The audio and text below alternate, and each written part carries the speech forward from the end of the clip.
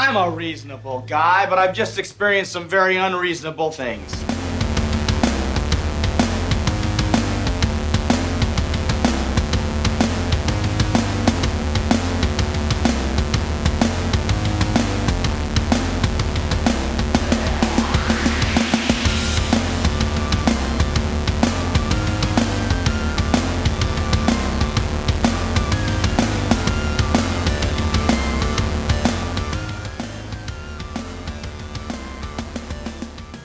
We are live now on the Clean Feed, about to come at you with a brand new episode of Very Unreasonable Things. What? What is it? What is it, Josh? Are you introducing the podcast? Yeah, I'm introducing the podcast. We just went live. Of course, we're introducing the podcast. Okay.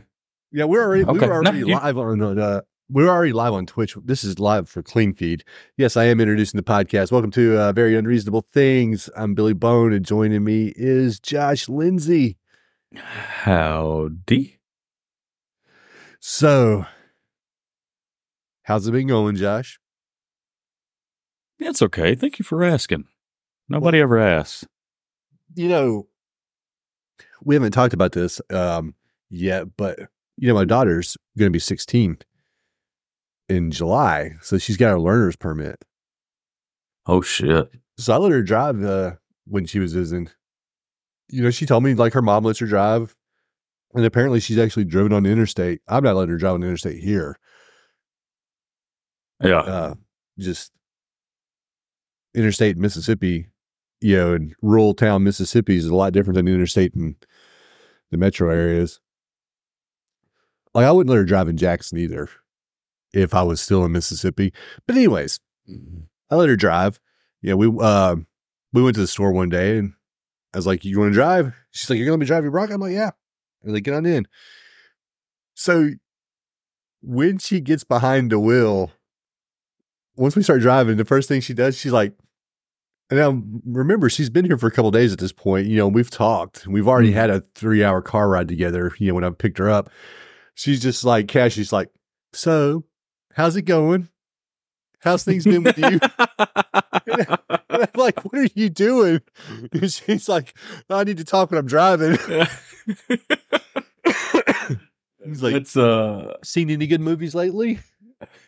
That's adorable. I'm like, this is That's weird. Adorable. Yeah, that's cute though. Oh, God, 16, man. Yep.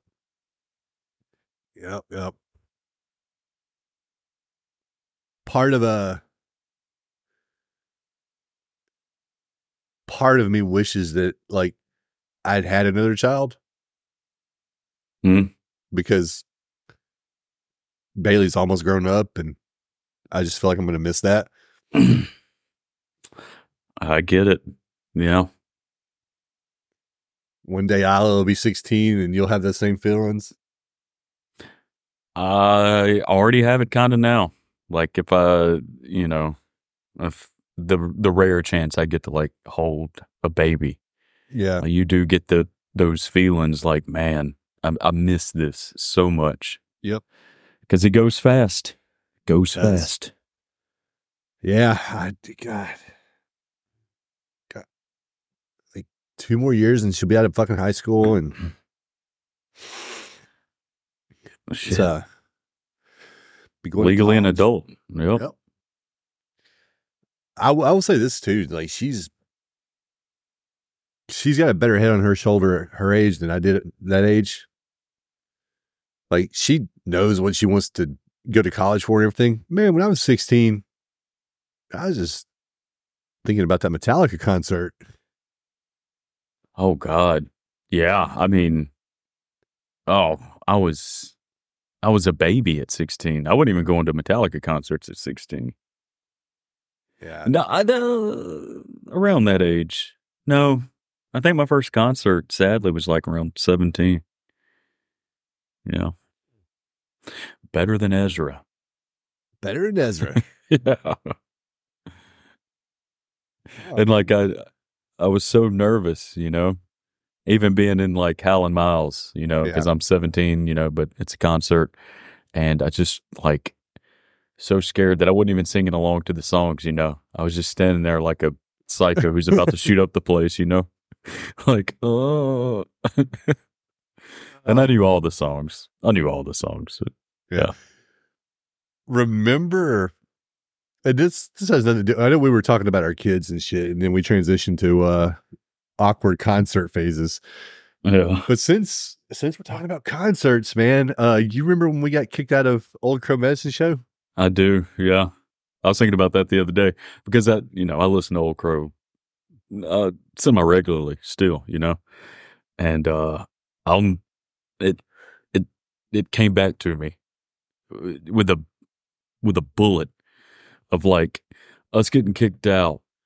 But not only that, like I know the musician's name, Willie Watson. He was standing by his tour bus, and you were like, "Hey, man," you tried to like say something to him, and he was so like could not be bothered.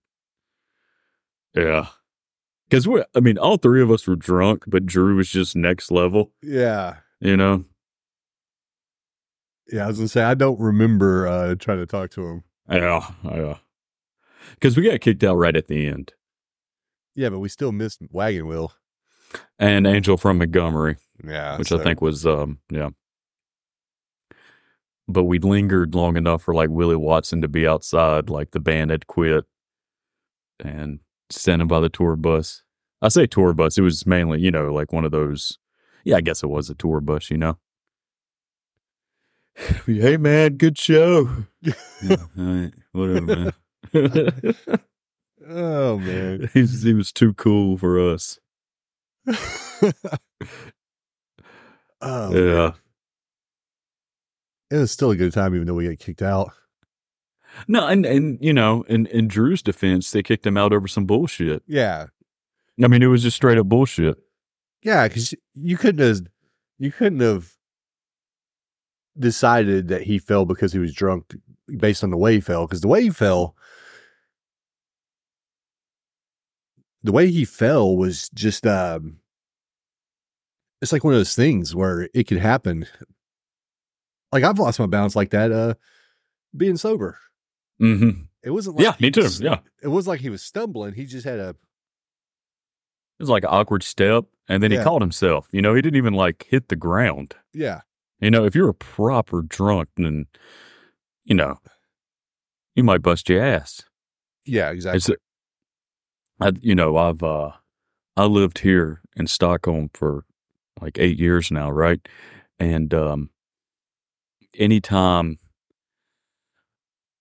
me and Reese and some more people, anytime that we're like not necessarily bar hopping, but just changing bars, you know, walking to the next one, the doormen, if they hear me speaking and my deep southern drawl, everybody else around us can be drunker or as drunk as me, and not even drunk, but you know, have a couple of beers in you.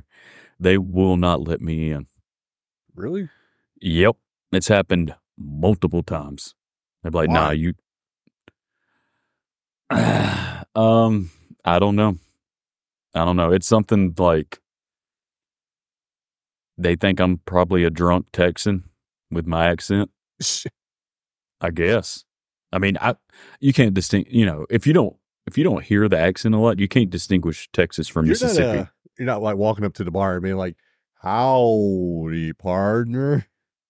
I mean, I do say howdy. That is my thing. But like, I won't even say anything to the doorman. They'll just stop me. Like, I'm not even in the bar because they have security posted up outside, you know? Yeah. And they'll stop me and be like, nah, he can't come in. Me and my buddy Jacob, we were sitting there having a few drinks at this New England-based, Boston-based, I should say, sports bar that exists in Sweden called O'Leary's, and it's all over Sweden, and it's crazy because it's nothing but pictures of like Boston sports, Tom Brady pictures everywhere, you know. Yeah. And we were leaving there one night, Went down to the Subway, and Jacob's tall. He's a little bit taller than you. And we're sitting there talking at the Subway. Now we're both like equally drunk, right? Yeah. But I'm talking, and security comes up because they. Oh, hey, baby. Good night. No, Good night, no, Idris. no. This is in the podcast. This is horrible podcasting. What? When your daughter? Yeah. 7-year-olds. Okay. Honestly, that can't does feel hurt. good. No, it does. Stop. Wait, that's because you said that. Yeah, you were not nice. Getting headbutted. I know. It's like All right. Good night, baby. junkyard dog over there. I know. Good night, kiss. Sweet dreams. And we're sitting there talking. And, they have like rent-a-cops here in Sweden. Security. Yeah. They don't really have any power. They can, zip tie you and call the cops if there's problems, But judiciously, they don't, there's nothing. And there was a couple down there. And they came up to Jacob because they heard me speaking English, And again, I'm an American. I'm from Mississippi. I'm going to talk a little bit louder than most. Yeah. And they come up to Jacob and they're like, he can't ride the subway. And they're speaking to him, Jacob, in Swedish. And Jacob's like, why? And they're like, he's too drunk. You need to take a bus. It's still fucking public transportation. What the fuck are you talking about? And Jacob's like, we're heading home. And they tried to make a big deal out of it. They finally left. But it's something with this American South accent, man. I don't know. They don't know what to do with it. They just assume you're drunk all the time. Maybe. Or they're intimidated. Intimidated. She gave me the sign like this to be quiet. Yeah, like she was sneaking up on me. Yeah. All right, baby. I wasn't. Isla, close that door. This is good podcasting. Close That's- the door. Close the door. Dad, So, I'm going to bed. Okay. speaking of drunks, you want to talk about Deep Red? I don't see the correlation, but no, I guess there is. There is. Sorry. Maybe we can hold off on that until Isla.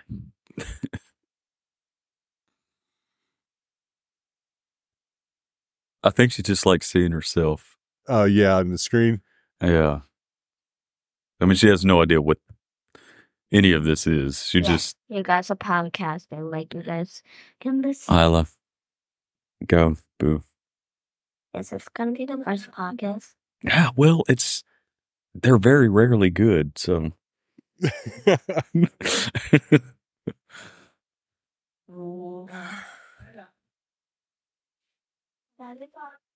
Yeah, we can talk about Deep Red now. Well, you know what? Before we talk about Deep Red, oh man, I don't even know why I'm bringing this up because this has nothing to do with anything. I just thought about it, dude. So, Dirty Santa, the game Dirty Santa, right? Of course. Yeah, in other places they call it White Elephant, Mm-hmm. which I have no idea what the fuck where that came from. But whatever. So last year we did, White Elephant, with my mom and my brothers and the family. So I thought this year, Worst podcasts are the best. What? The worst are the best podcast. It's definitely more towards bad than good. Daddy, stop joking. Baby, yeah, it's a stop joking. Yeah. This is going to No, be the it's- best one ever. It's the best. It's the best day ever. Pretty good day. But anyway, So, this year I was like, and the rule of like Dirty Santa is to buy something that you won't be against if you get stuck with it, right? Or at least that's what I was always told. Buy a gift that if you get stuck with it, you won't regret it, feel bad about it. yeah, but the way the game's set up, like you Well, if other What's the people, chances of you getting stuck with it? well, if other people bring shitty gifts, you might just be like, "Well, I wonder what this package is." And you're like, "Oh, I wonder who brought this." But anyways, so this year I bought a deep fryer, What was the price limit on this? $20. Can you get a deep fryer for 20? You can on like Best Buy's deal of the day. Okay. So yeah, I ended up buying a deep fryer, but it's the smallest fucking deep fryer, I guess, that you can buy. It's literally made for like a single person. I didn't know it was gonna be so small when I bought it, but like, Like 4 cheese sticks. yeah, pretty much. It's like, you see my hands. Excuse me. Yeah. Yeah. That's how small. big. That's how big it was. I think it was tiny, but I've been using the hell out of it. Oh, you ended up with it. This is where it, Well, no. So I ended up with it, but that's because the game didn't happen. Nobody told me that we weren't doing Dirty Santa this year, so I roll up with this poorly wrapped gift. I'm like, all right, I'm ready for Dirty Santa or White Elephant. They're like, oh yeah, we're not doing that. I'm like, oh. They're like, yeah, we forgot to tell you. Sorry. I'm like, oh. So I was like, so thankfully I'd bought something that I wouldn't mind getting stuck with. So now I got this little bitty ass deep fryer that, I cook like 10 tater tots at a time in. 10 tater tots. It's a little more than that, but it's not much. It's a small deep fryer. Do you still have that deep fryer though? Yeah. Yeah. It's The other one? Yeah. So now I have a deep fryer and an air fryer. My air fryer is huge though. I have a dual basket Ninja air fryer. Mm-hmm. Man, I wish I had a crock pot and an air fryer. Do you have a crock pot? No. Yeah. I guess that's more like for families, I guess. Well, no, you can use it to make rotel and stuff. Yeah. I know. But I don't know. Crock pots are for people who drink coffee. It's probably good that The problem I've run into is just not having enough space. I mean, you should know what I'm talking you about. run out of space pretty quick. Yeah. Yeah, because we both live in like 1-bedroom apartments. Yeah. And yeah, it's just a matter. It's like, where are you going to put shit? I need to buy some more bookcases. To put the air fryer on? Well, no, not the air fryer, but just other shit. Like, you can see it in the corner right there. Oh, hell. Hold on. I meant to do that. I've been giving away the whole screen here. But like that Leatherface statue that Chris got me for Christmas, I haven't got a place to put it yet. Yeah, bookshelves are nice too. Yeah. But yeah, that was the story. I know it was riveting. And it's really like padding the runtime. And I should have shaved. Oh, buddy, yeah. We're going to need some padding. We're going to need some of that padding. Padding. Yeah, I was going to say, you said padding the first time. Thinking of words. Yep. I'll accept it. It's good. It sounds all right? Padding. Yeah. Padding. Yeah. So, Deep Red. Yeah. Directed by Dario Argento. With music by the Goblins. Again. Well, I guess this is the first time. But it's the second time for us hearing Goblins. Yeah, I'm going to go ahead and just come out and be totally honest. I watched this today. Spoiler alert, I liked it. I don't remember anything about it. Today I watched it. Don't worry. I tried to take more notes this time. Yeah. So I've actually got like 3.5 pages of notes. Holy shit. I mean, okay. I'll run down these bitches. Just like, man, yeah, you're doing the heavy lifting. So we'll we can be experimental this episode if you want. I'll just read a note and then we'll talk about it.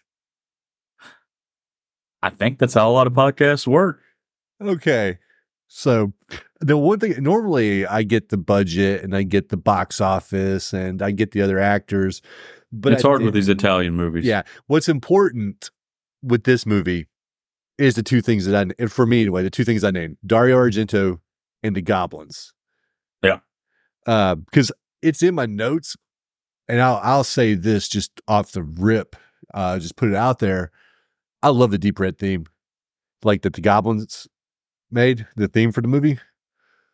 Like, Oh, I'm gonna put it out there. I love Goblin, and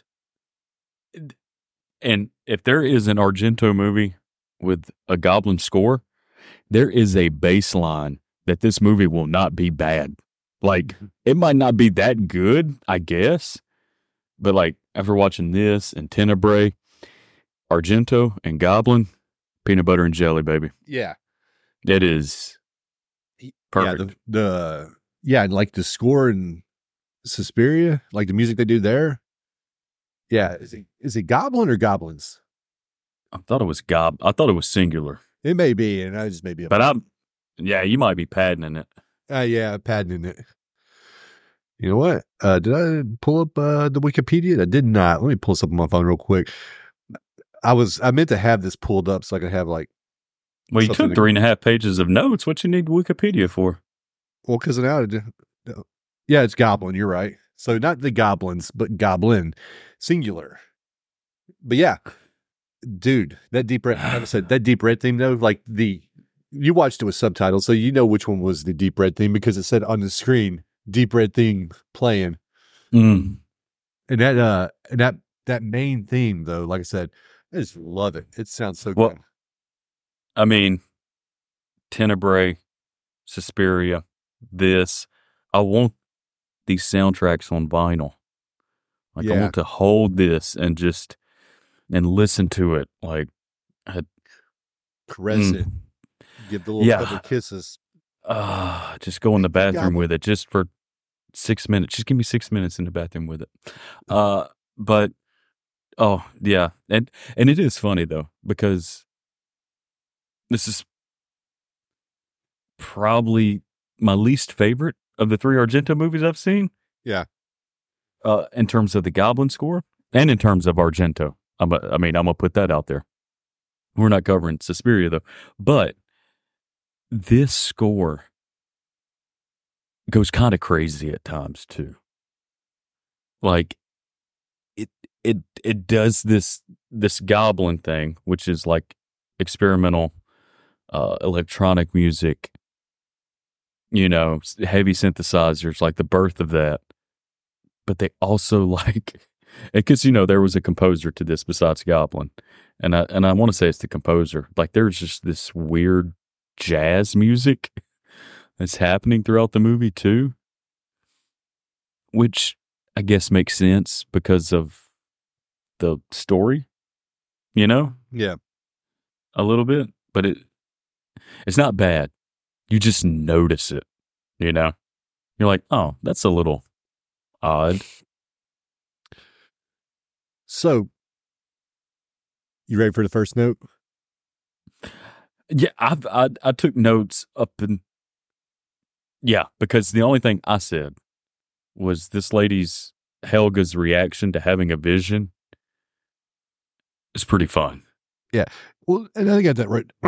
Not that exactly wrote down, but what I do is like the film starts off with a woman speaking to an audience, and she has this ability to not see the future, but feel things as they happen.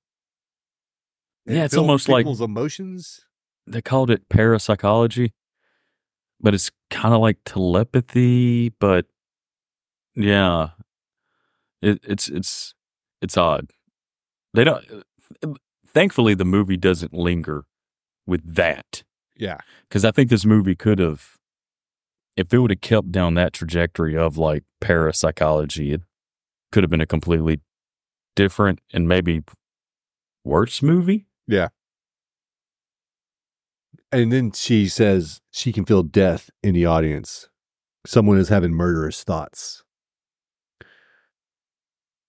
And it's these three people talking. Yeah. And it's sort of like this conference, but not a conference because it's Argento. So the backdrop is this beautiful red that just fucking pops off the screen. And you have these 3 people sitting there talking, and they're like in this like old old Roman theater. And this lady reminded me of, and tell me if you got this, she reminded me of Barbara Crampton a little bit. I didn't think that. You didn't think that? Yeah, something No. about it. I'm not saying that you're wrong. I'm just saying I didn't. You think didn't see it. so. Yeah. And it's funny because my third note is I like the red desk and backdrop. Oh, there we go. Yeah. Yeah. Was the desk red as well? Yeah. I didn't notice that. Yeah, and, and what I found actually, and this is going to sound so stupid, or I'm going to sound stupid, and somebody's going to be like, "Well, of course it's that way," but I noticed that there was a lot of red in the movie. Yeah. Like you just see like red objects throughout the movie. Argento loves those colors, He loves colors that pop on screen. Yeah. So she can tell like somebody's having murderous thoughts, and she points at the person and she's like, "You," and then that person gets up and leaves. You see the POV of them getting up. Yeah. If she has this ability and if it's legit, like, why didn't anybody stop this person? Yeah. Because they left after you called them a murderer. Yeah. Maybe that's important to be like, hey, just figured somebody's a murderer, and they got up and left, and, but now we're just like, fuck it. All right, let's go back to the apartment. And I got the feeling, and you tell me if you thought differently, but the way they were having this conference, I just kind of thought that this woman was passing through, almost kind of like in Tenebrae, when he wasn't local to the area, but he was staying there for a little bit. But apparently this Helga lady is actually set up in the area because she has the apartment is it above or below Marcus? Mm-hmm. But listening to her talk, you almost feel like this is like they're on the circuit. Yeah, like a guest speaker. Yeah. Yeah, going from location to location. I can't imagine like how big the market is for you just to have conferences in the same town over and over. Well, I have to assume that it's huge. Yeah. And Sunday nights you sell out, the matinee. And you're like, well, they're playing next week on a Thursday at 2:00. There'll only be about 20 people in there. I'll get tickets then. I'll skip work early Thursday. I mean, Parapsychology, 1975 Rome, all the rage. That's what I'm assuming. We get Helga back in her apartment, though. Oh, these beautiful fucking apartments. Mm-hmm. She's in her apartment though, and I can't just. I watched this yesterday. Also, you said you watched it. I watched it today. I watched it yesterday, and I have the same problem. Like trying to remember a little thing that happened. That's why I got 3.5 pages of notes today. But she hears something at the door, right? And she's on the phone, yeah. Yeah. And she goes to the door, and the door just gets thrown open, and she just starts getting hacked. Yeah, with like this cleaver. Yeah. Yeah. And go ahead. I was going to say, so we get a death, and, you see some special effects, and they're good special effects, but the violence isn't the same as like what we come to expect from, like, say, Fulci. I was going to say the same thing. There's a big difference between Fulci and Argento. And I've only seen one Fulci. But that movie was enough for me to be like, okay, this guy, he revels in this. Yeah. And you can see where their sensibilities are at. Mm-hmm. Where, Argento pulls back after the kills. You see it happen, but you still get a little bit of the graphicness, but he pulls back.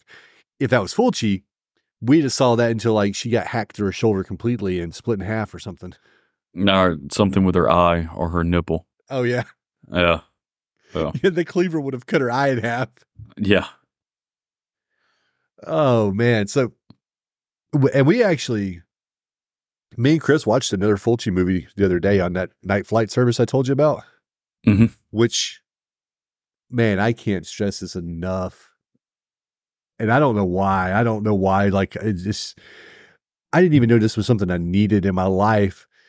But that night flight service, I'm going to keep that because it just, those old B movies on there and stuff, man, just scratch an itch. Yeah. And me and Chris watched City of the Living Dead. Oh, okay. Yeah. Yeah. Was it good? It was all right. But it's still like an experience. But as far as like the quality of the movie, it was weird. Mm-hmm. New York Ripper was weird. Yeah, but this one, like, it had like zombies in it, but they would disappear and reappear. It was weird. It was weirder than New York Ripper. You would need to watch Yeah. it. Graphic. It's Fulci. Yep. Okay. Yeah. There's one scene where a drill goes through somebody's temple and comes out the other side. So, And that was 10 minutes. it did, you know what? It did linger on the shot because you see him like slowly pulling the head towards it. Oh, Jesus. Yeah. Who did Cannibal Holocaust? Who was that? I don't remember that guy's name. Because I don't want to say you had the big three in Italian horror, but there's only like a handful that like people know, you know? Yeah, but I think you did have a big three. So, I mean, I think you're accurate on that statement. Yeah, like Fulci, Argento, and this is Deodato. But I think there's another one. Brava. That's it. That's it. Yeah. And we haven't covered any Brava movies. Mm-mm. But yeah. So definitely going to keep Night Flight for a little while though. Just because, like I said, I didn't know I needed these exploitation. Yeah. Where'd films in my you life. hear about this at? Probably Facebook, honestly. I think it just popped up one day on Facebook. Okay. So we get to meet our main character, Marcus Daly. Yeah. Who, I'm going to say this before you say it, just because I don't know why, but it seems like something, and I'm sure you noticed it too, though, because, you're a smoker actually, but this man never once actually lights a cigarette. Ex-smoker. Oh, did you quit? Yeah, I've been quit for like 4 years now. Oh, well, good for you. I thought you were still smoking. But yeah, you notice that Marcus like constantly has a cigarette but never lights it? Oh, yeah. Oh, yeah. I mean, it became just like a gag. Yeah. Like, well, let's just keep this going. Yeah. So like I said, we get introduced to Marcus, and he's, he walks up, and the first thing I notice is these sets. Mm-hmm. These sets are so beautiful and grand. Like, he comes up and he's talking to Carlo, who's his friend, and we find out that they're both piano players. But Carlo plays to survive. Marcus plays for the art of it. Yeah. So he's playing, you see this little like bar off to the side, which is apparently where he's playing at that night, but he's got like a little break. And so he's just, sitting out there drunk off his ass. Yeah. And, he's apparently such a drunk that he's in danger of being fired from playing at this little bar. Because he's like, I got to get back or they're going to can me for real this time. Or something like that. So it's interesting that both of these characters are piano players, and you get the differences between the two brought to the forefront right off the bat. And it's important that you know Carlo's here right now for later on in the story. So while he's talking to Carlo finally goes back to the bar. Helga, who was the girl talking at the beginning of the movie in the conference, whatever, she gets hit in the back of the head and her throat slams down on some broken glass. And Yeah, and you don't really see the effects of because it's such a quick cut to when she falls face first into the glass. You see the effects when Marcus runs up there and he pulls her off, and there's just like these giant shards of glass just hanging out of her neck. Not really hanging, they're stuck there. But yeah, that's it's the most graphic maybe the movie gets. Whereas, Well, no. There's some later stuff. But did you get the hint, or did you get the vibe that I kind of read it like Carlo was Marcus's student? Because it feels like there's an age difference, and he is a teacher. I didn't get Okay. that. That may be. I never thought about that. Yeah, because you don't find out that Marcus is teaching until later because he mentions it in the comment. I got the opinion that they were peers. Carlo just seems younger, like early 20s for some reason. But I don't know. Hmm. But yeah, and you were talking about these sets.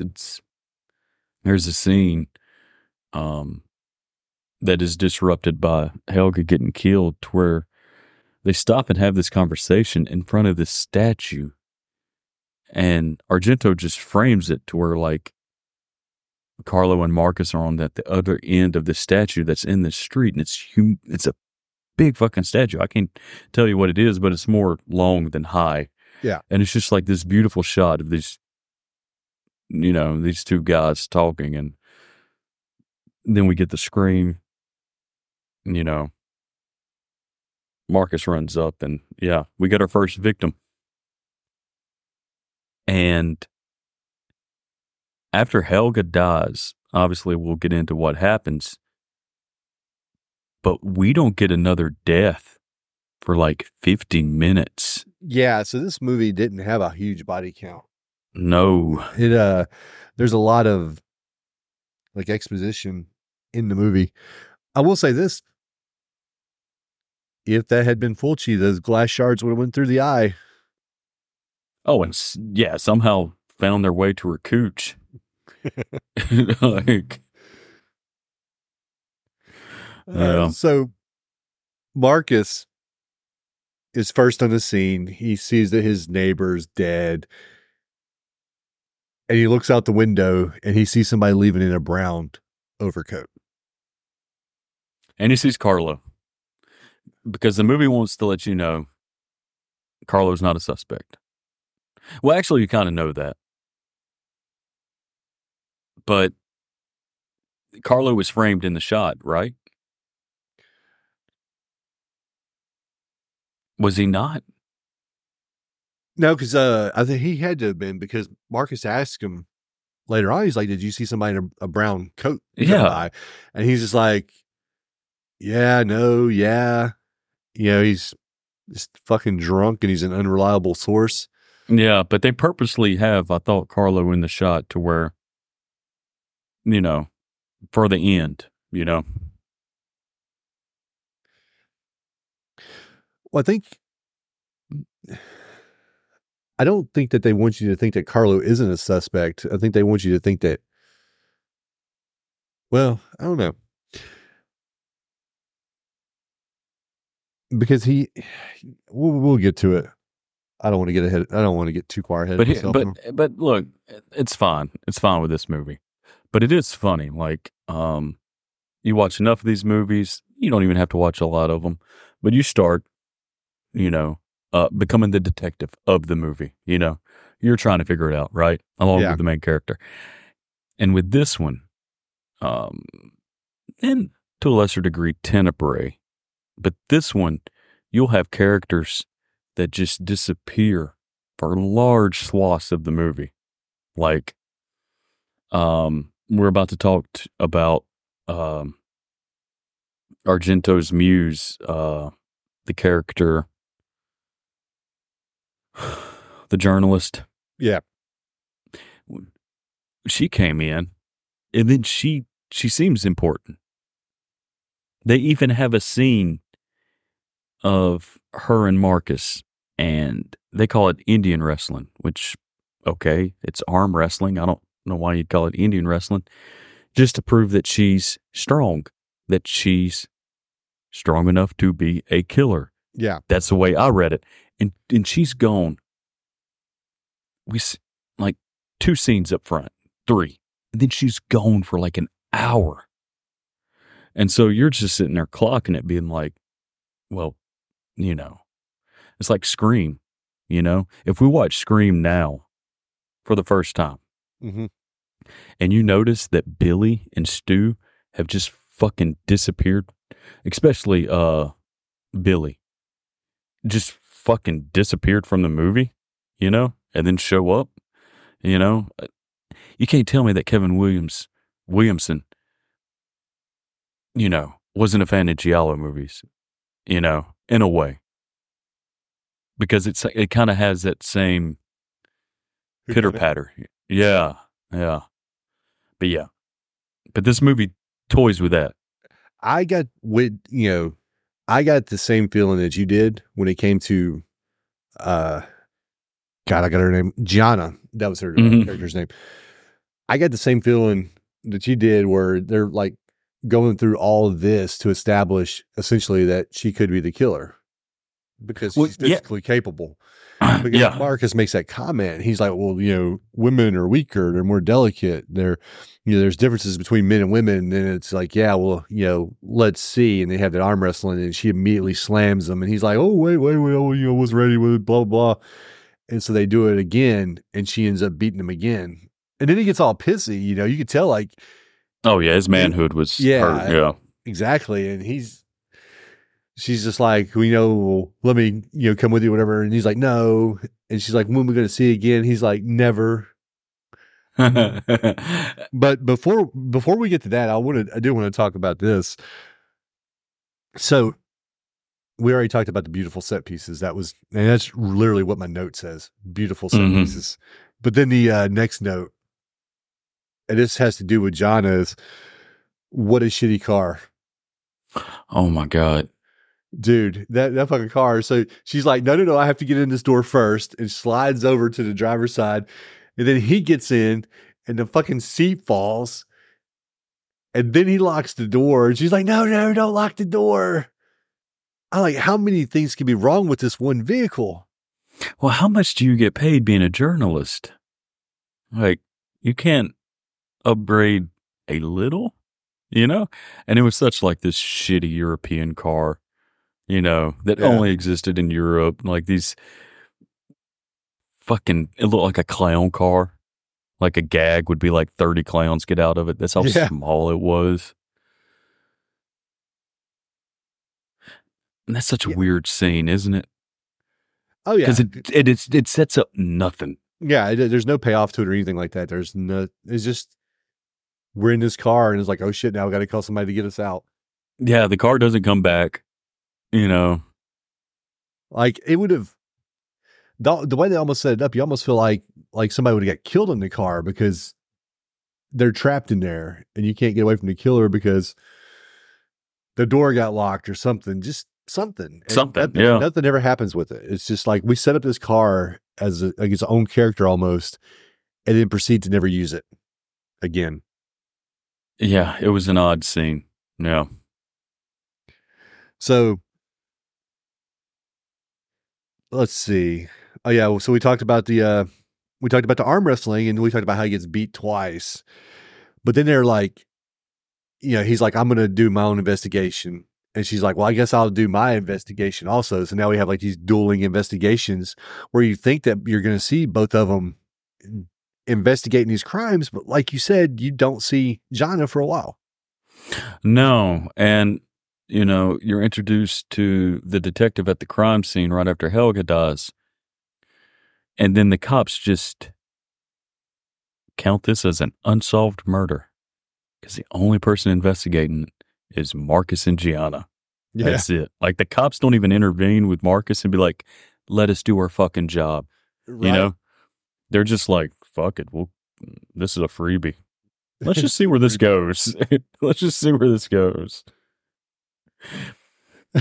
So after that, Marcus goes to Carlo's home and he meets his mother. Yeah.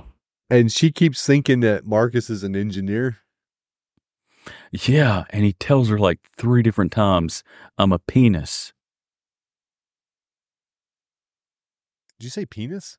I did. I was wondering if you'd catch that. Yeah. I love how you stop and you're like, wait, what? Yeah. No, but he tells her multiple times, I'm a pianist, and this woman's fucking loony as shit, talking about how she used to be an actress, like fucking honest to God, like Bruce Springsteen wrote like Glory Days after watching this movie. like look at the pictures when I was in my 20s. Yeah. And then we see Carlo, and Carlo's always like drunk in this movie, it seems like. Yeah. So we see Carlos, and Carlos is like, and I'm not going to say what he said because it's, but He calls himself a faggot. Okay. That's what he says. Yeah. He's like, I'm drunk, I'm drunk and gay. And which doesn't serve any purpose to the story. No, but it makes Carlo more of an interesting character. Yeah. Because I did want to know more about like his boyfriend, because his boyfriend that was another character, The boyfriend reminded me of, did you ever watch, you did, True Detective? Yeah. The first season. Yeah, I've seen most of it. When McConaughey goes to the bar and he talks to this interesting character who has like a mustache, very feminine, but like the actor whoever played that part he kind of steals the scene with McConaughey, who steals every scene, but this actor steals it. The actor's really good, but his character, you're like, oh, I just want to know more about you. It's the same way with Carlo's boyfriend or fuck buddy. I'm just like, let's just linger on him a little bit because this is, I don't know, just interesting. But no. You don't, and you don't see him anymore. And like, no, he's gone. And yeah, that's a character that you could have killed off and like added another kill to the movie, and it would have made sense once you find out who the killer is. Because then it could have been, because then it could have been like they did it because they disapprove of that lifestyle. Yeah, something like that. It's just because when you're watching movies, horror movies in particular, characters get introduced so they can be killed. And today's horror movies. Well, I'd say like even in the 80s, like characters are introduced so they can be killed. So you get to meet all the characters, and then you establish who your main character is, and then you kill off the rest of them in creative and inventive ways. And in this movie, you get people that are introduced and they just disappear. Like you said, they just disappear for the movie. Yeah. And you know what? And obviously, you know this, and I'm just saying it. That's what's so good about these giallos, because it doesn't follow that formula. It's Italian. So, they're not really adhering to the Hollywood, script code, you know?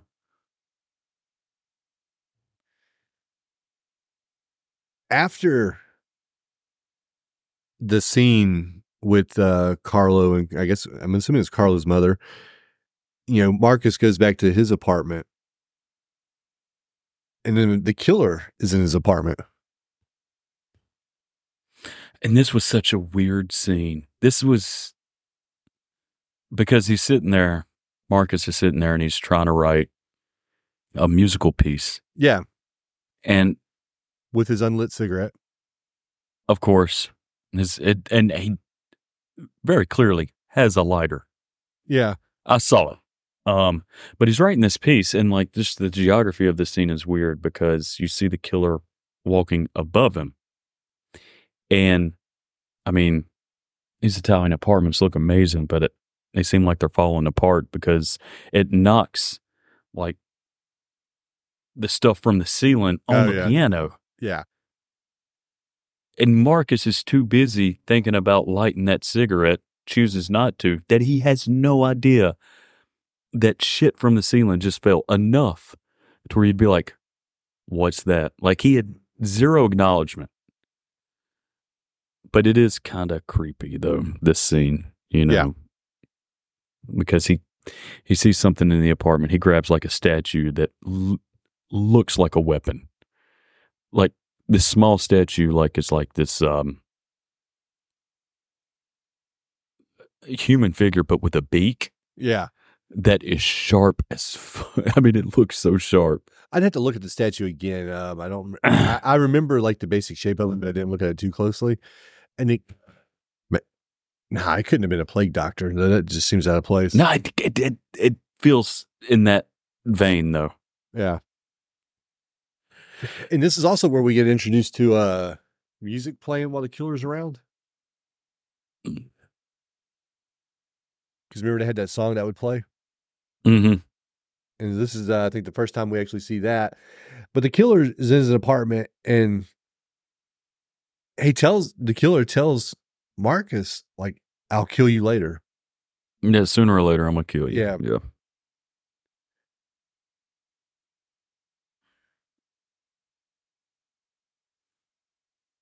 And he calls Gianni, right? Yeah. He locks the door and calls her while the killer says it to him. And he hears a song that's, man, there's some great shots of just, like physical media. Like, because it's like this old school tape recorder, not tape recorder, but like, what's it called? I really need Bone here to tell me what this is called.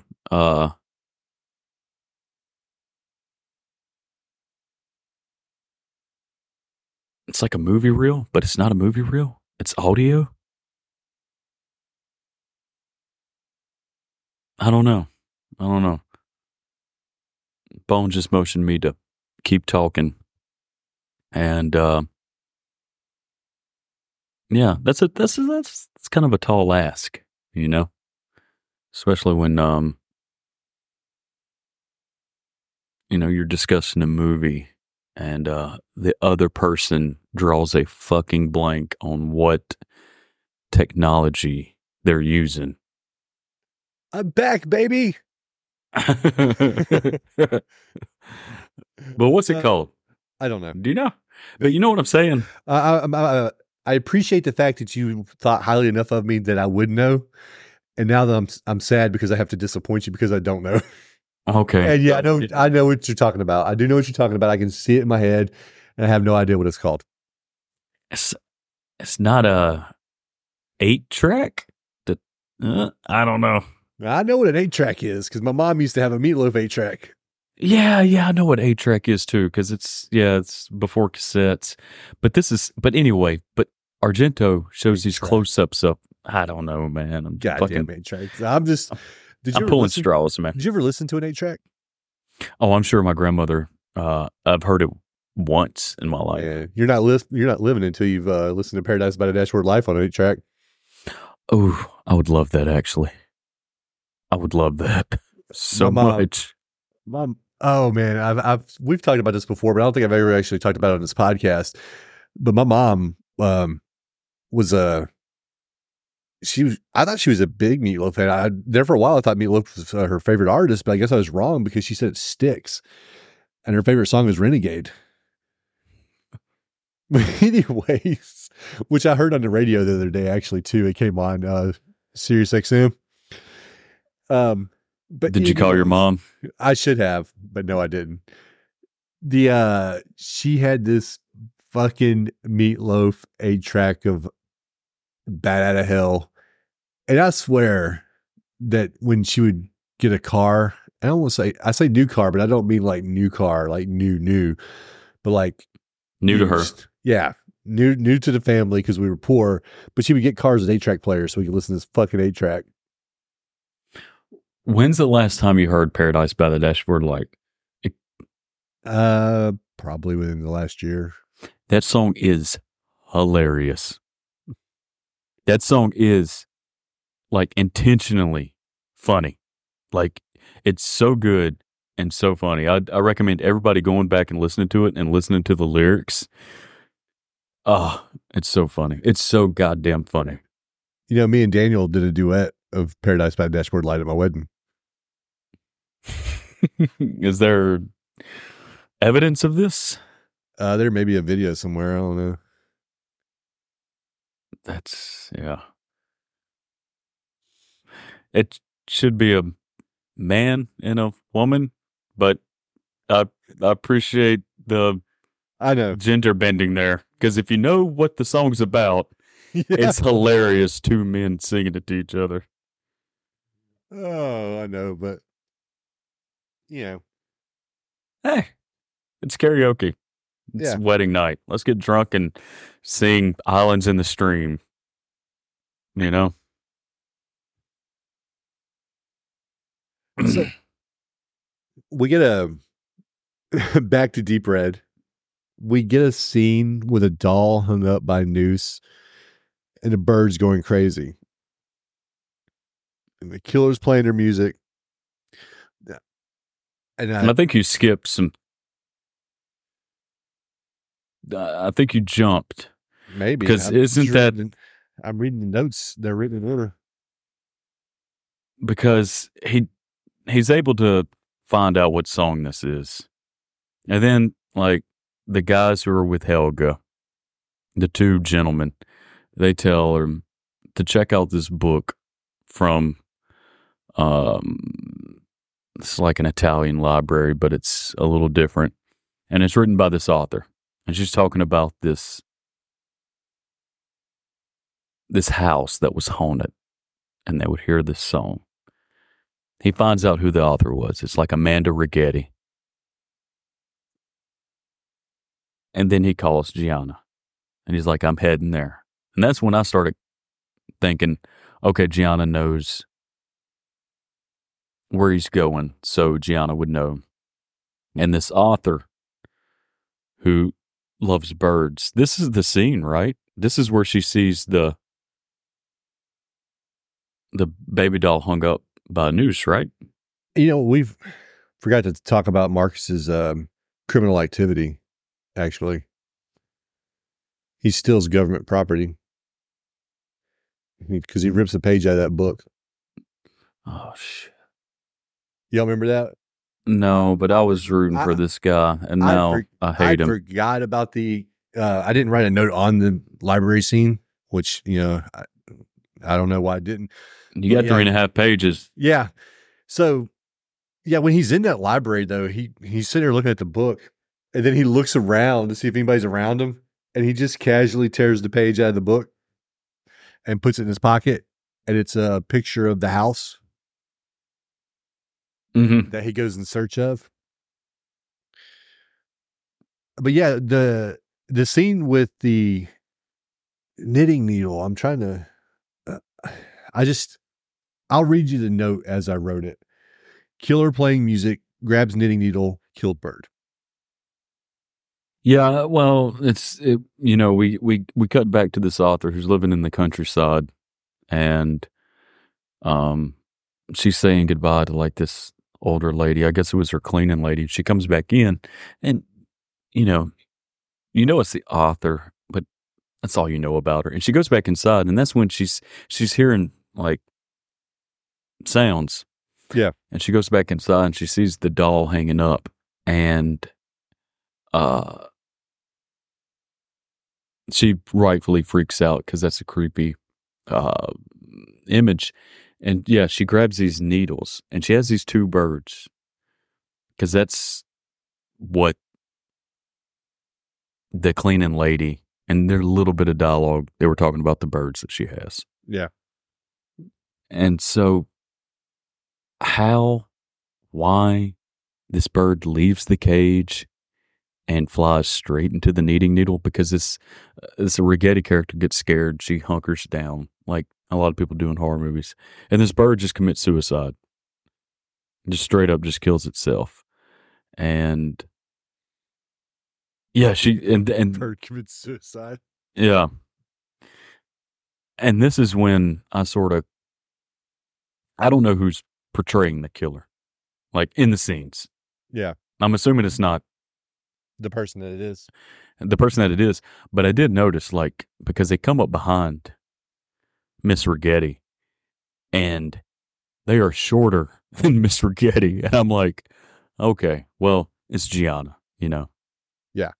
Obviously, like, all these things are kind of lining up now. Because we've established, because this kill that happens here is it's, to me, it's graphic, but not graphic in the way of like Fulci, right? It's not like eyeballs getting plucked out of their sockets or anything like that. But when this lady gets killed, the killer like is taking her head and driving her face first into the corners of furniture. Like, No. That's the wrong victim. is it? Mm-hmm. This killer. Oh, no. I'm sorry. You're right. Let me read you my note. I didn't even take notes, brother. What are you doing? Yeah, I read the first part of my note and thought it was the other kill. I'm sorry, because there's two kills involving faces. This one shoved her face in scalding water, and then she wrote something on the wall. Yeah, So this is very. Yeah, I'm sorry, I got it mixed up. This is very Halloween 2. That's what I thought of too. Yeah. Where the only the person that's dying is getting their skin burnt. Because this one's got a good excuse though. Yeah, but it still had to be hot through those gloves. Maybe, but Michael Myers wasn't wearing anything. No, Michael Myers was not. But he, he survived being burnt alive. So not a fair comparison. True. Especially when you find out who the killer is in this one. Yeah. Like, they should have made at least a noise. Ow. But the effect on the person that on the lady that got her face shoved in the scalding water actually looked pretty good. It looked like real burns, like it bubbled up and everything. Like, ugh. But not too graphic. If it had was Fulci, those little blisters bubbles would have burst. Yeah. Yeah. And they'd have been oozing. And then somehow found their way to the nipple, which would burn off. I'm assuming. Marcus, in his quest, he finally actually finds his house that matches the picture in the paper. He finds this house and he goes to, I guess, talk to the owners or the owner and get the key. And there's a little girl there. And her name is Olga. And this dude, the owner or landlord or whatever it is, gives him the keys and he's like, she'll take you up there. She'll take you to this house. You can look around. And they're leaving. And he calls her back and he's like, wait a minute, you come here right now. And Olga goes over there and he slaps the shit out of her. And you're just like, what the fuck? What just happened? Why'd he slap her? And then she goes back to Marcus so they can go to his house. And you see that there's a lizard on the ground that has a pin shoved through it. So apparently this little girl likes torturing animals, which is just a weird character trait to have. And they tell Marcus too, because he's wanting to go to his house, like, hey, you need to be careful. That house isn't safe. There's ghosts in it. And they're like, oh, ghost. Oh, Josh is back now and he's shaking his head. Like, no, this is, I totally forgot about this side of a side plot. Yeah, I was just With talking this- about Olga the getting little shit girl. slapped. Yeah, she got the shit slapped out of her, and then you find out that she put a needle through a lizard. She is one of the creepiest kid actors. Like, it's Hereditary, and then it's her, like right below. There's something about this little girl that's so unnerving. Yeah, That matters fuck all to the plot. right. But you think the movie might go in that direction. It's crazy. Sorry, go ahead. No, you're fine. So we get Marcus going to this house that matches the house in the picture. And he gets in there, he's looking around, and eventually he ends up at his wall where it looks like the plaster's coming off. And so he starts digging at it with his finger. And then he gets a piece of glass and he starts digging at it. And he finally uncovers this picture, and it's like of a little kid stabbing. Well, you think it's a little kid stabbing somebody, but then it turns out that once Marcus walks away from it, there's more to the picture he didn't see because he didn't uncover enough, and like a piece falls off, and you see another person. And then Marcus gets hit in the fucking face with some glass. Yeah. Thankfully, it only cut like the side of his forehead, but it could have been worse.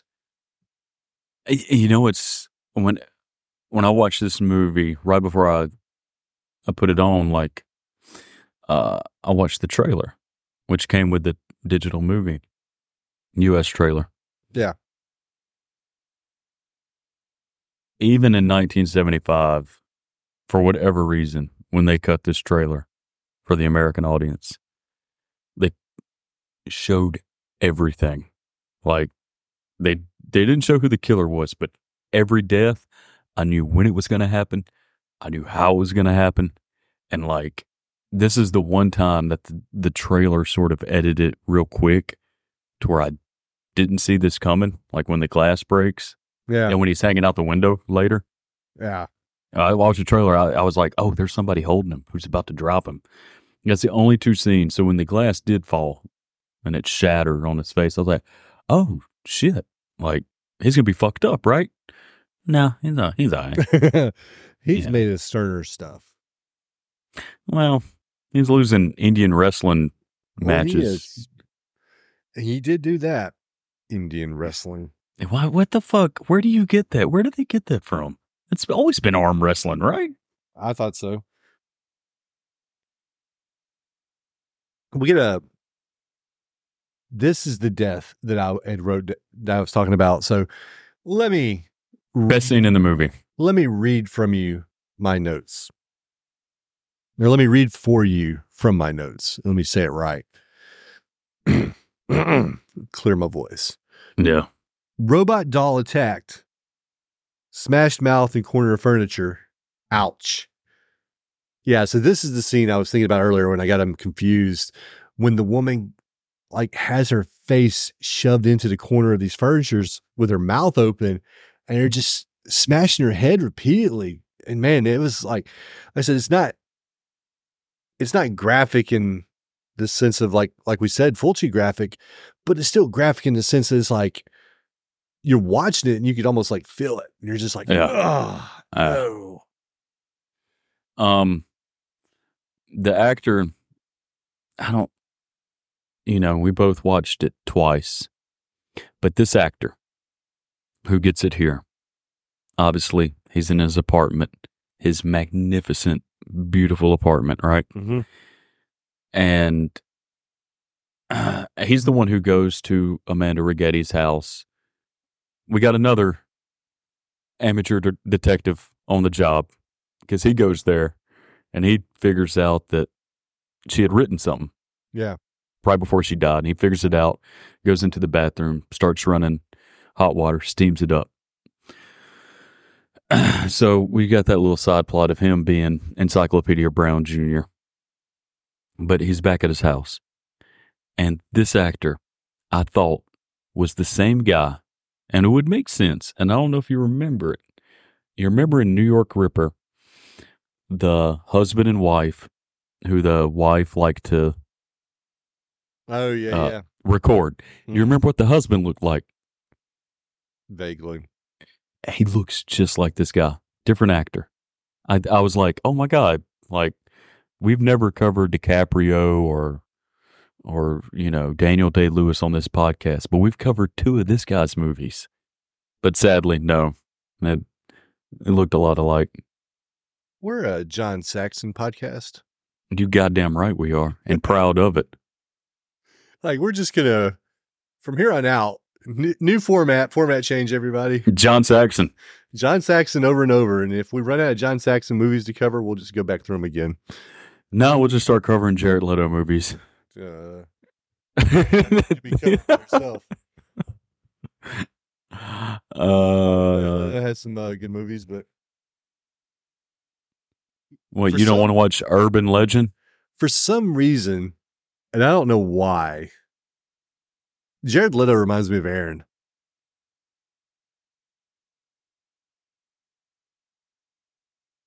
Yeah, I don't see it, but I don't know why. I just I see Jared Leto and I think of Aaron.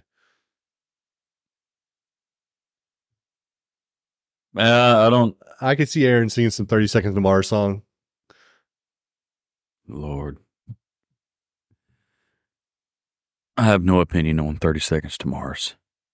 You don't see the resemblance, though, between Aaron and Jared Leto? I personally don't, but I see the resemblance between John Saxon and Jared Leto. That's a shame. Yeah, so Marcus goes back to the house, and I can't remember, why is he climbing? Well, but he noticed in the pictures that there was a window, and there wasn't one when he This is- went. Oh God, hold on. Let me review my notes here for a second. Blah blah blah.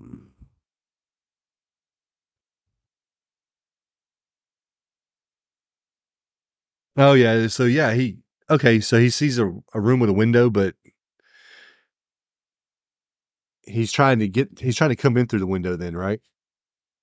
Yeah, he's trying to see what's behind it. Yeah, and he drops his flashlight, and then he almost falls. And Twice. so we get a scene of him essentially just climbing down Mm-hmm. because he almost fell, and so he doesn't even get to the room. He has to go back into the house, and he has like a pickaxe, right? And he starts smashing this wall down, and he Yeah. finds a secret room that has a corpse in it. Which, At some point, should stink. well, can you explain to me what that is What, that corpse? in terms of the plot? No, I don't know. Well, they said the house was haunted, so I'm assuming it ties back to that. Like, this is why people think the house is haunted. I don't know.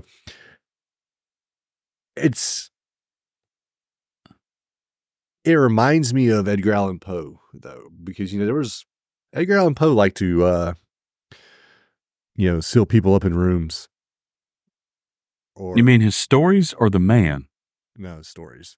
Okay. Well, Is it yeah, like a- you're disparaging one's character. I think it's like was it the Cask of Amontillado where the person got walled up alive? I'm not too familiar with Poe's work. I do know.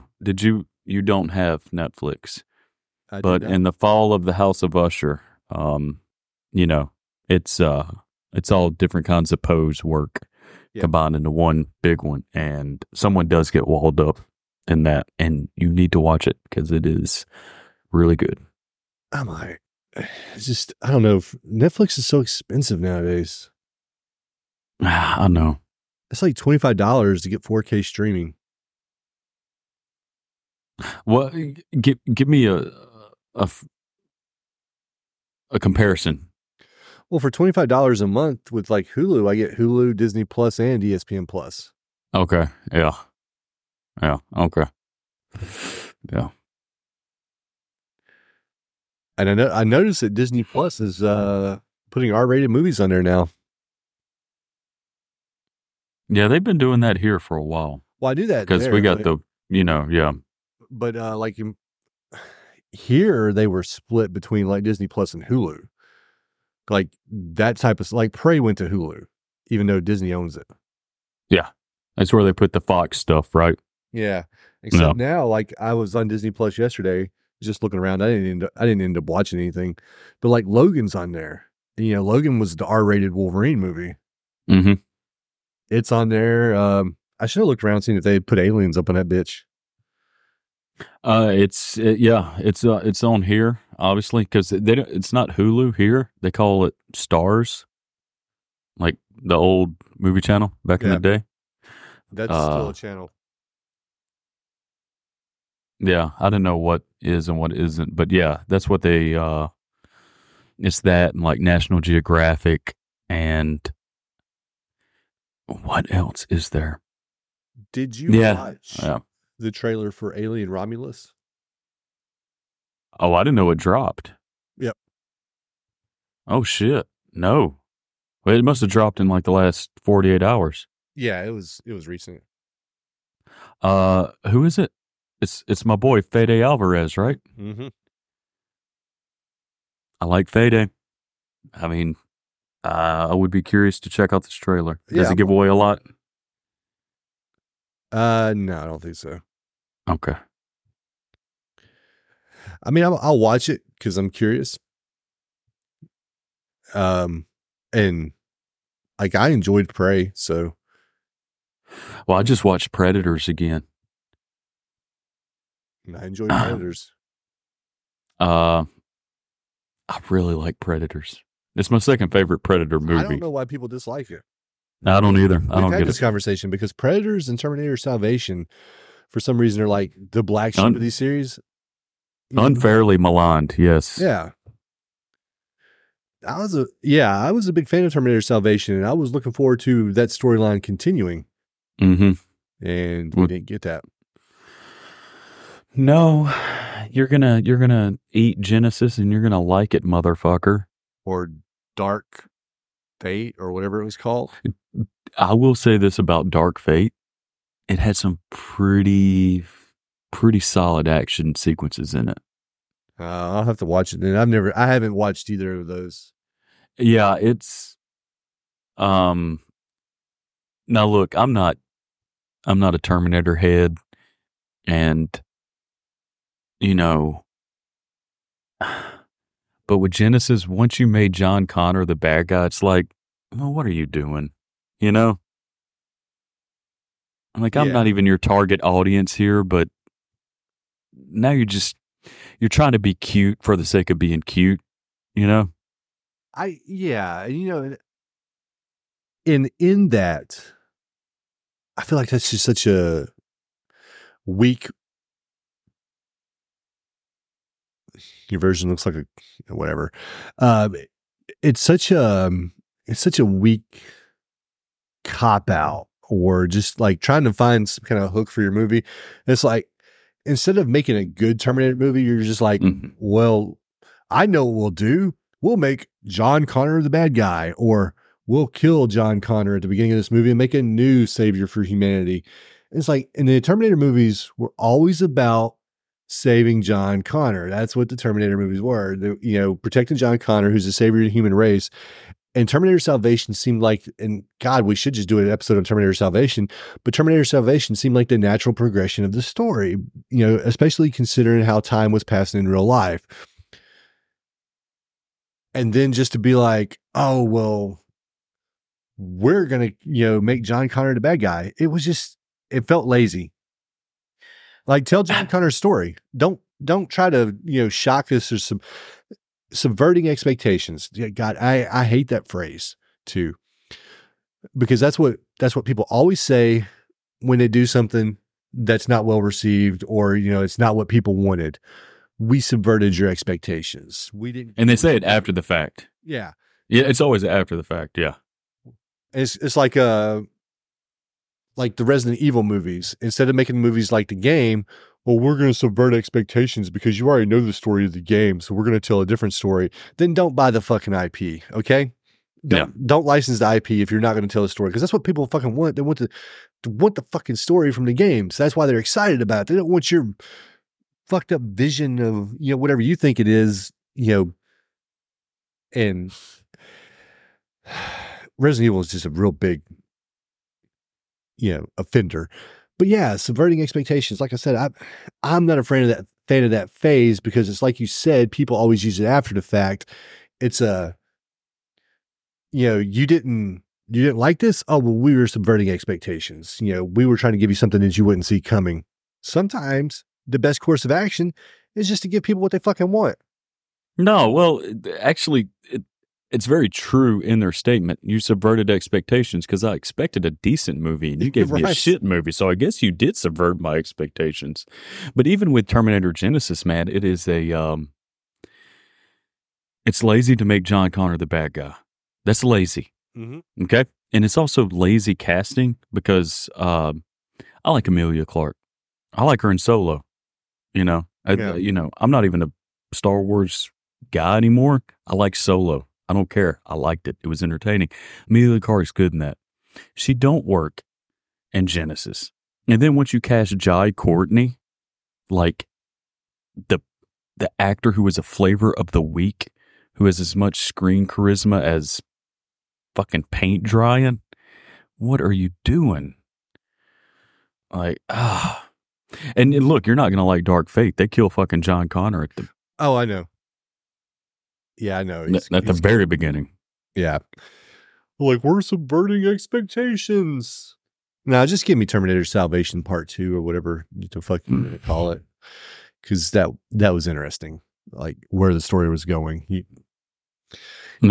can't just keep doing fucking... I guess you could, but I don't know how long you expect it to last if you just keep doing time travel, where it's like, oh, we're coming back in time to do this. And no, just... I know. It's beating a dead horse. And also, when you do it, you keep pushing off, like, the future that the Terminator movies predicted. Because at some point, you catch up. It's like Back to the Future, right? At some point, we actually made it to 2015. Yeah. And, same thing in Terminator. Like, at some point, we get to Judgment Day, like, and you got there in Part 3. Well, how bad are the machines at just getting this right if they always have to be going back in time? Yeah. I mean, it makes them look bad, really.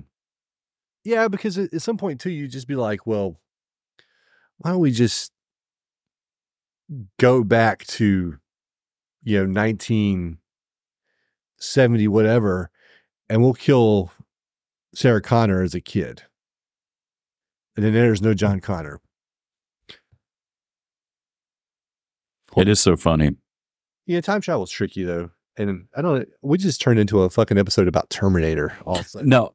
Yeah, and we're going to keep it going just for a little bit longer. It is so funny when you watch, like, the 84, the original Cameron Terminator, and realize how much that movie is Halloween, but with a sci-fi twist. I mean, T-800 is pretty much Michael Myers. Yeah. He really is. But yeah, we can. But no, that alien. Yeah. Was it Romulus? Romulus. Okay. I kind of want to see the trailer. I can't tell you the last movie I went in blind, though. Like completely blind. And I hate trailers, but I have to watch them. It's like a sickness. And trailers nowadays, they're going to give everything away. Everything. It's like these editors are competing for a prize. So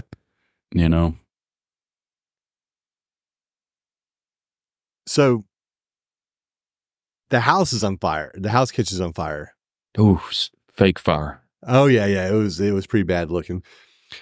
But Marcus is in the house and he gets this is after he sees the secret room. He gets knocked out. The house catches on fire. By whom? I'm assuming it had to be the killer, right? Finish the job. Yeah, well, I guess they thought that it was just going to burn up, but he gets saved. And I got this wrote down in my notes because it's just, it was funny to me when they were talking about the house burning down, and the guy says, "Roast duck, baby." She says it. Or she, yeah. I'm sorry, yeah, she. But yeah, roast duck, baby. Like, what?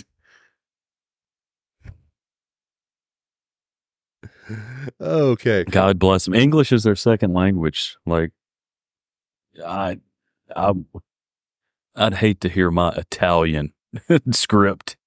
So you had said like the little girl, like nothing really happens with her. The only other thing like you see with her is she drew a picture that matches what's in the house. And Marcus is like, well, this isn't, how'd you draw this? Like, where'd you get it from? And she's like, well, I came up with it. He's like, there's no way you came up with it. This is what was in the house.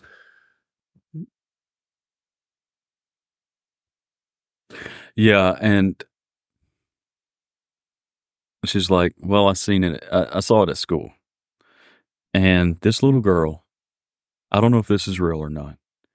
She attends the Leonardo da Vinci School. Oh yeah, I got that wrote down. Jesus. Marcus and Johnny went to the Leonardo da Vinci School. How prestigious of a school, yet come on, Rome. Let's put a little bit more money in the Leonardo da Vinci School. This sumbitch look like Carthage High School. My God. And then the chalkboard has a drawing of a hanging on there. A lot of hangings in this movie. Not a lot, but the doll was hanging. Now there's a drawing. It's a motif that really don't make any sense either. Yeah. Because nobody gets hung in the movie. Nor do when you find out the killer's past. Yeah. Is there anything like that? No.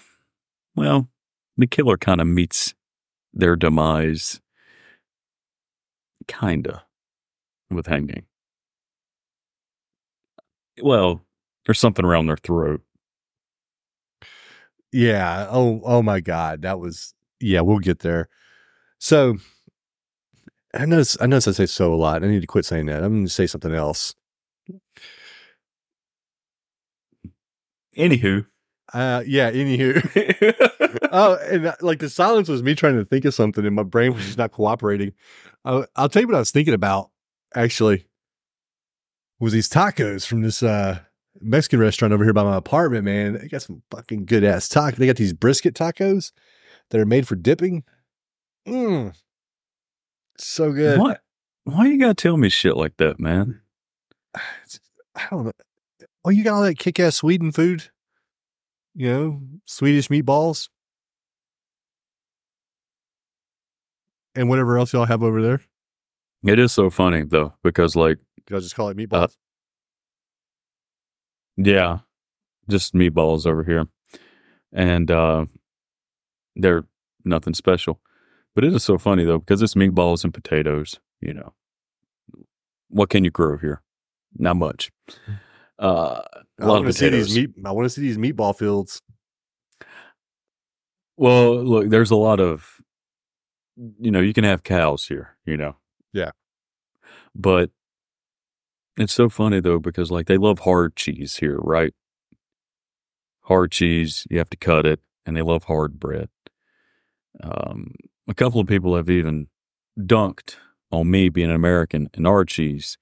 But it is funny because I've been thinking, I'm like, y'all love cheese so much, but y'all have never thought to put cheese with potatoes and have cheesy potatoes. It's like, what are we doing? Well, apparently they're not having grilled cheeses either. No. Missing out. I was Look, on a grilled cheese kick for a while. They don't. Yeah, I love it.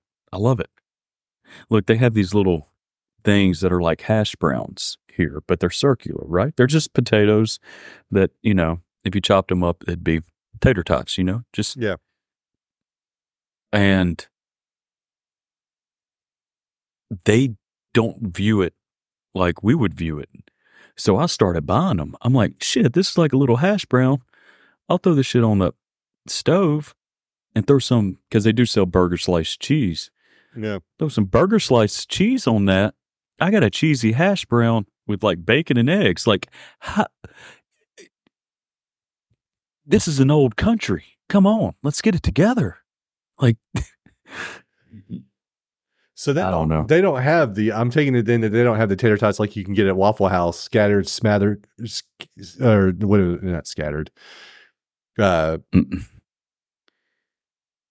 No. what were the different fucking? I know smothered. Smothered and covered? Yeah, smothered and covered, but there's other ones too because each word represented a different ingredient that you could get on top of the hash brown.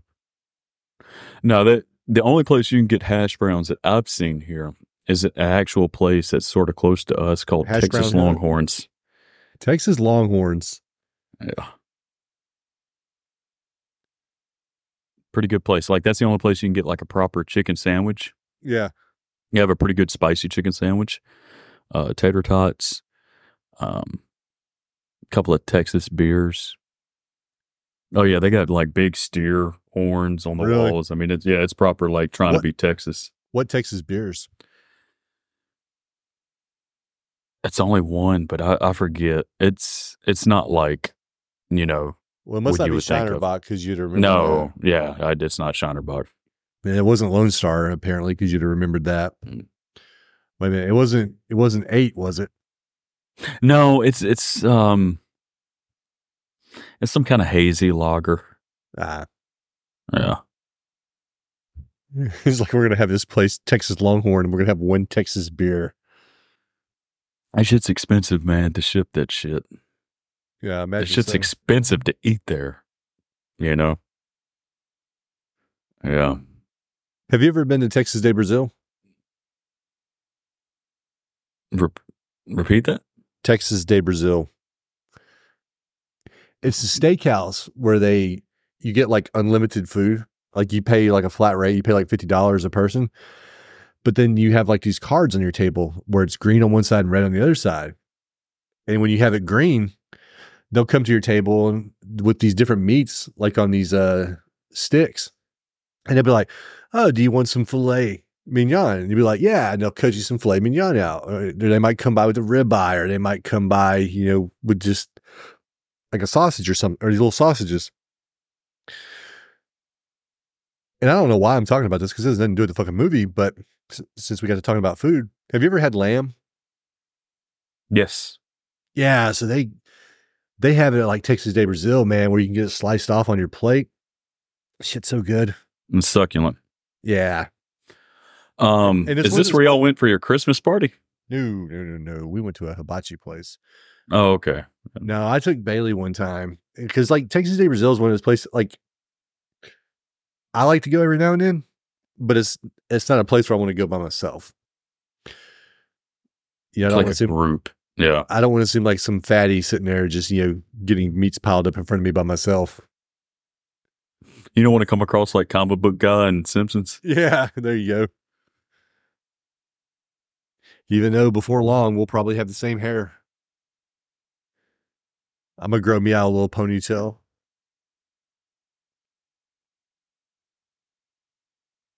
Wait, he's not bald, is he? I thought he was balding. Yeah, maybe.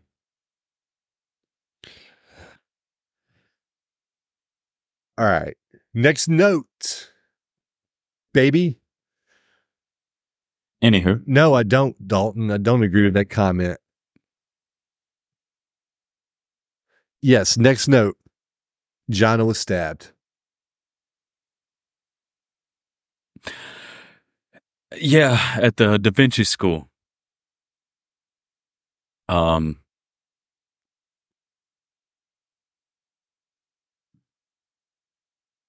And it kind of, I don't know, the way Argento frames it is you still kind of think she's the killer. Even in the school, or at least I did, because she's like, I hear something, and he doesn't hear it. So it's like, oh, she's looking for an excuse to go off. She goes, and, these horror movies, I swear, Like, she goes in this room that is pitch black to make a phone call. Pitch black. Like, no light coming from anywhere. And then she hears her name. And then our hero, Marcus, finds her, stabbed. Yeah, and then we get the reveal of what you're led to believe is the killer, and I'm an idiot. You know, sometimes my brain doesn't work. So I wasn't able to put two and two together right away because I'm a fucking moron. So it's revealed that the killer is Carlo. He's at the Da Vinci School, and you know, he's telling Marcus, he's like, I told you to stay out of it. Why couldn't you just stay out of it? I told you not to get involved. Mm-hmm. And Carlo, And here's where I say I'm an idiot. Is the first kill of the movie couldn't have been Carlo. But I didn't think about it at the time when they revealed it to be Carlo. But that first kill couldn't have been Carlo because we saw Carlo in the frame. Yeah, Marcus was talking to Carlo too Mm-hmm. when the shit happened. But like the movie did a good job of making me forget about that. So when I saw it was Carlo, I'm like, oh shit, it's Carlo. And then you're kind of like, okay, I guess I could see him being the killer because the man's obviously got some problems. Like there's something, like he's perpetually drunk. He, he kind of gives you the idea that he hates himself. No, he's self-loathing for sure. Yeah. So you kind of get that idea. And so you're just like kind of drawn in. You're like, okay, yeah, I could see Carlo being the killer. Like he has these differing factors that could drive him to kill. And he's came in the movie sporadically, very sporadically. Yeah. I mean, the only time he's in the movie is when Marcus is actively looking for him. Mm-hmm. You know? And then we get some cops that show up. And these cops are the worst fucking shots. Oh, they're so bad. They're so bad. But if my favorite scene was that guy died, because I do think the little baby, the toy running in the room is just creepy and well done. Mm-hmm. If that's my favorite scene, this is my second favorite scene where Carlo escapes. Yeah. He's obviously still drunk. Well, never sobered up. I mean, just perpetually drunk. Yeah. So Carlo escapes the cops by climbing over a wall, and these cops, 7 shots, miss. He gets on the other side of the wall, and he's still sort of stumbling, and you see this truck coming. Mm-hmm. He misses the truck. He kind of rolls to the side of it. I mean, these Italian drivers could not be fucking bothered by a pedestrian. And they're carrying like, not like rebar, but kind of like rebar. Yeah, it looks like it, yeah. Yeah, and it's hanging out the back. And it hooks him. There's one that has a hook at the very end, hooks his feet. These guys keep driving. Mm-hmm. And take a turn. Well, obviously, first off, like I can only imagine how skinned up he's getting. You know? Yeah. Like his back is just shredded. Fulci would love to show you that. Argento doesn't. Oh, yeah. You see like skin hanging off and shit. Yeah. But Argento does show you him going head first into a curb when they take a turn. Mm-hmm. But not only that, like he's fucked up there. Yep. He's fucked up. Then you have like the driver who will later come to Haddonfield in Halloween 2. Is American tourist there. They don't hit the brakes till the back tire is fucking on his face. And his head, man, just gets crushed by these fucking tires. Dude, it is gnarly. And it was like, holy shit. Like when you watch that scene, just like, because it's like you said, him getting drugged and then smashing his head on the side of the fucking curb is bad enough. But then this fucking vehicle just pulls up and like crushes his head. And it's like, whoa. and it pops like a balloon. Mm-hmm. I mean, it just, and I'm thinking like, okay, movie's over because I'm with you. I'm like, well, that don't really make sense, but this movie kind of don't make a lot of sense anyway. Just Yeah. when you start thinking about it, and I'm like, okay, and at this point, I'm doing a little clock watching because this is for what it is. It's an hour 40. It's a bit on the longer side. Yeah. When it comes to like a whodunit slasher, Well, and I think it feels longer too because of what you said earlier too. There's like when you're watching a horror movie, you almost have like two expectations, right? Either the movie's it's gonna be like an hour of not shit happening, but then it's gonna be 30 minutes of rapid fire kills, or you're gonna get the kills kind of. And I'll use Nightmare on Elm Street as an example because the first Nightmare on Elm Street doesn't have a huge body count, but it paces or spaces out the kills in a way to where you're not just like, well, shit, when's something going to happen? And you're not sitting with the characters for a long time, just wandering about. But yeah, this movie, there's like 45 minutes with nobody dying. It just almost becomes like this guy trying to solve a murder. Yeah. But yeah, so we're thinking that the movie's over, like you said, because Carlo's dead. So what else is there left? And we find out she's going to be okay. Gianna's going to be okay. Yeah, if Gianna's anybody's gonna be wondering. okay. Yeah, that's right. They have a very reminds me of G.I. Joe the movie. Remember when they thought Duke was dying, and at the end of the movie, they're like, "We just got word Duke's going to be okay." You know why they did that, right? Because of Optimus Prime dying and all the kids getting upset. Yeah. Speaking of, I did show, Chris has never seen the original Transformers movie, the 1985 movie.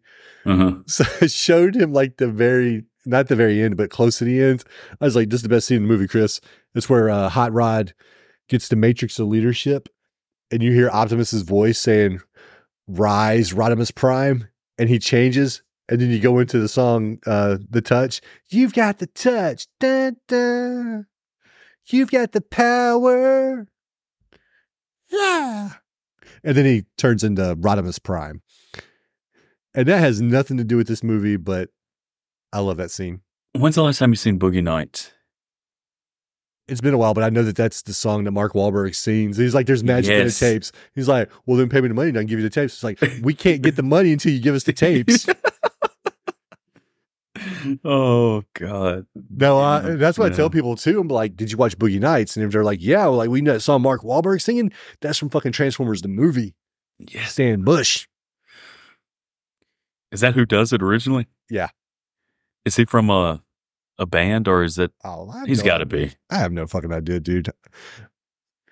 I just know that scene in Transformers always gets me. It gives me like chills. It's like, yes, Rodimus Prime.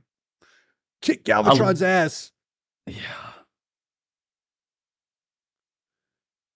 And then he's like, light our darkest hour. And then the lights start shooting out and Unicron gets destroyed. I haven't seen it in forever. Oh, well. Then we get the reveal that the killer wasn't Carlo. No, yeah. It was his mom. And I can't remember. Did she actually give any reasons why?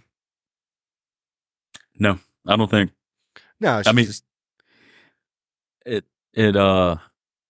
murders be damned. This 4'11", 65-year-old woman is our killer. And you get a flashback of when Carlo was dressed like a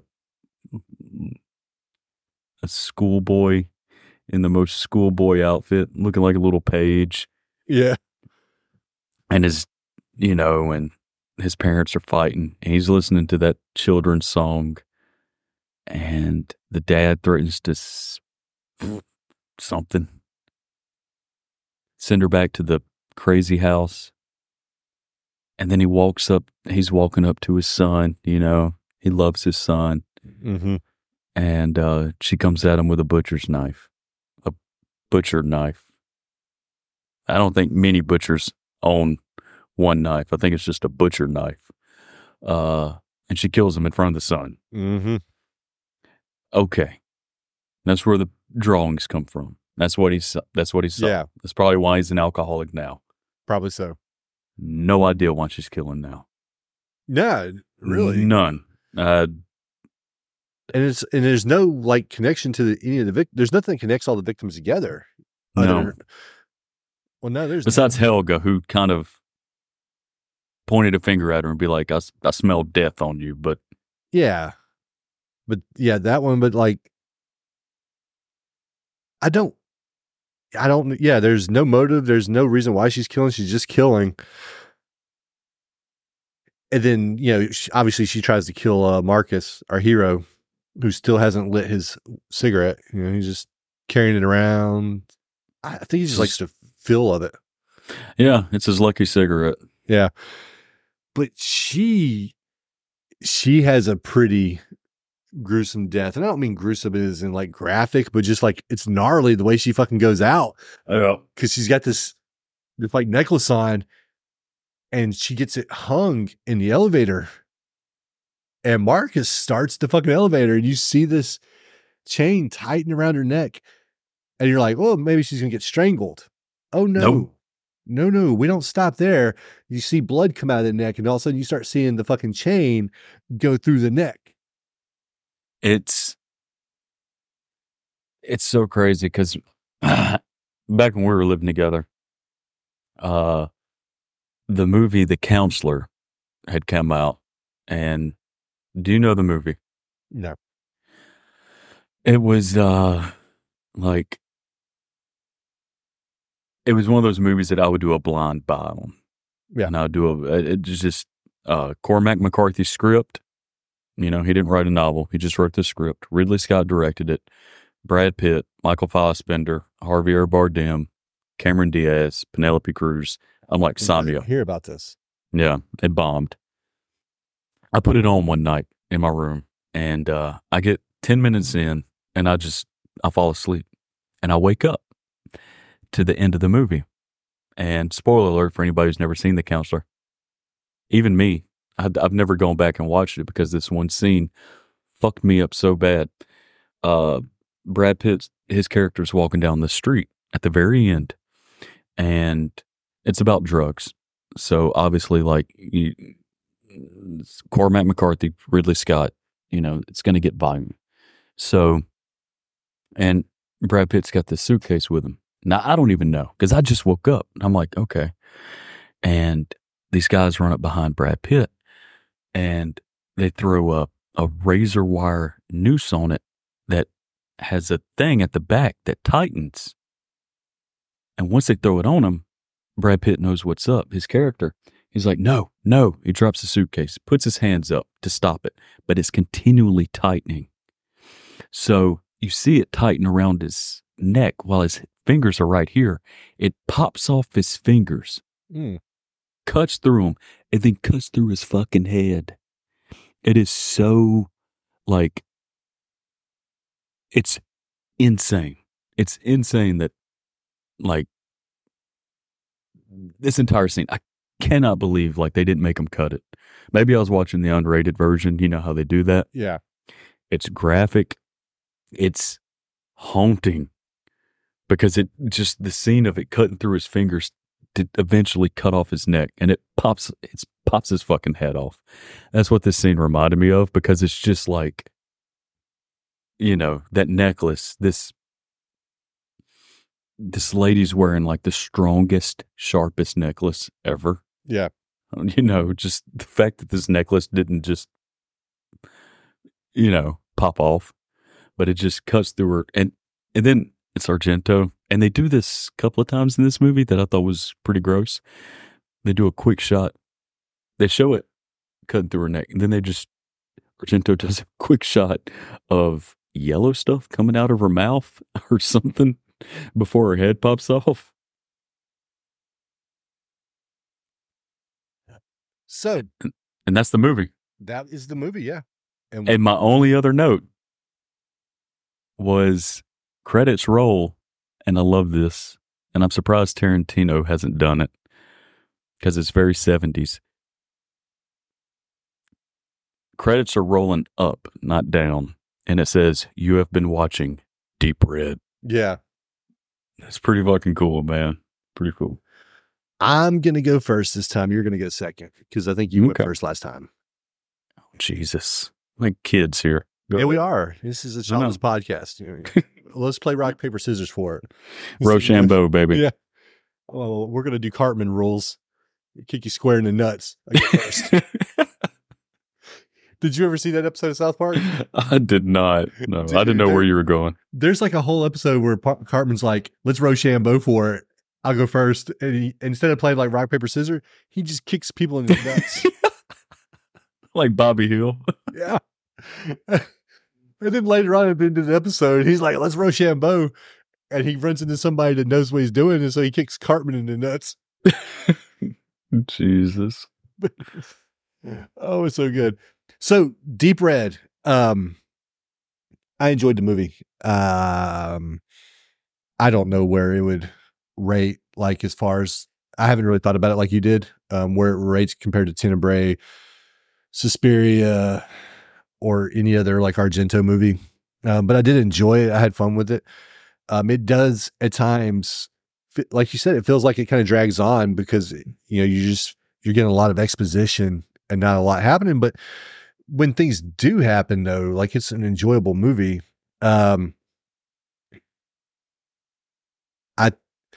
Marcus as a main character, he doesn't just like, there's not like a whole lot he does, but he's easy to remember. Mm-hmm. You know, so you can, like, if you've seen him a still shot of this movie and you saw Marcus, you know, you'd be like, oh yeah, it's Deep Red. Whereas if somebody showed me like a still shot of Tenebrae, I may not, you know, catch it right off the bat.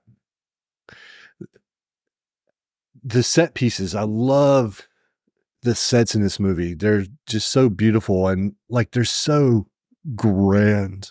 Like when you get this, like at the beginning of the movie, when you've got Carlo and Marcus talking outside, and you got like the little restaurant bar off to the side. You've got this big open area with this, you know, amazing architecture. And I think what really helps set it off too is that there's nobody out there. Like you see other people in the restaurant bar, but you don't see anybody walking out in this area where these two guys are talking. So it kind of gives you this sense of like a wide open space, but also isolation. So really, really loved the sets in this movie. I like the kills.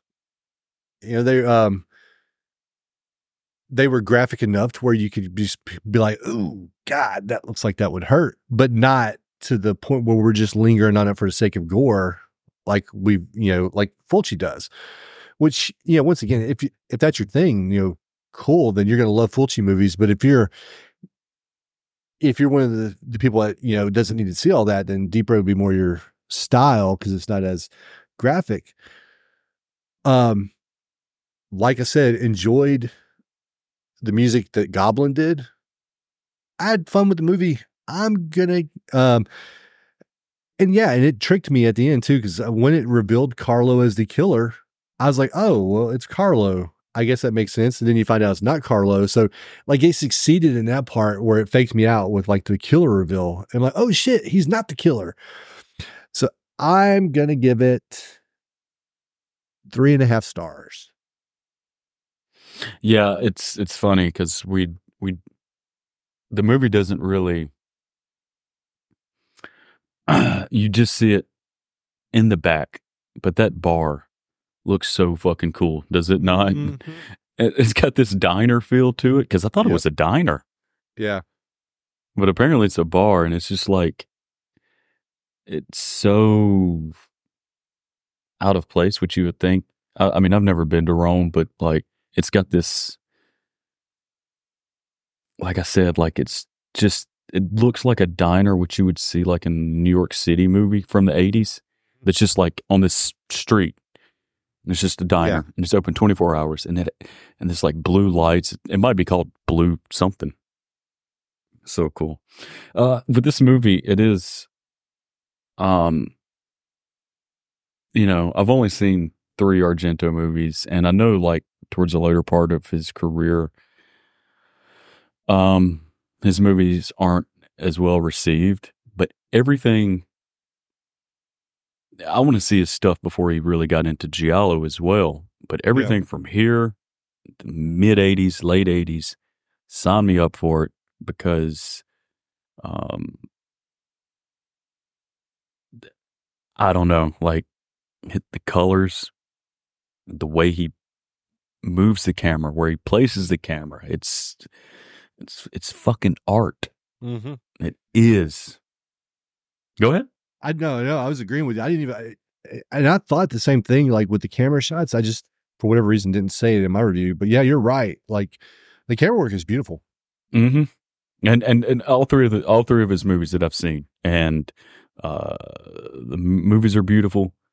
Goblin, I mean, all these elements, and I've said this before. Like after I watch a movie, like there's probably like a half a star that could go either way afterwards. Like catch me on a certain day, and I'm gonna say this, but it's usually a half a star. It's usually not a whole star. It's a half a star. This I am gonna say 3 stars. The payoff doesn't pay off. Story's a little weaker than it's a lot weaker compared to Tenebrae and Suspiria. The old lady being the killer, it's kind of a wet fart. Yeah, I think they did a good job with the fake out, but I think that the reveal of her being the killer is a little underwhelming, especially considering the physicality that was involved in some of the kills. Mm-hmm. I mean, she was slamming that dude's head into Well, I think that's why they had the scene with the arm wrestling, was to establish that the killer could be female. Maybe, but Gianna was 20 years younger than her.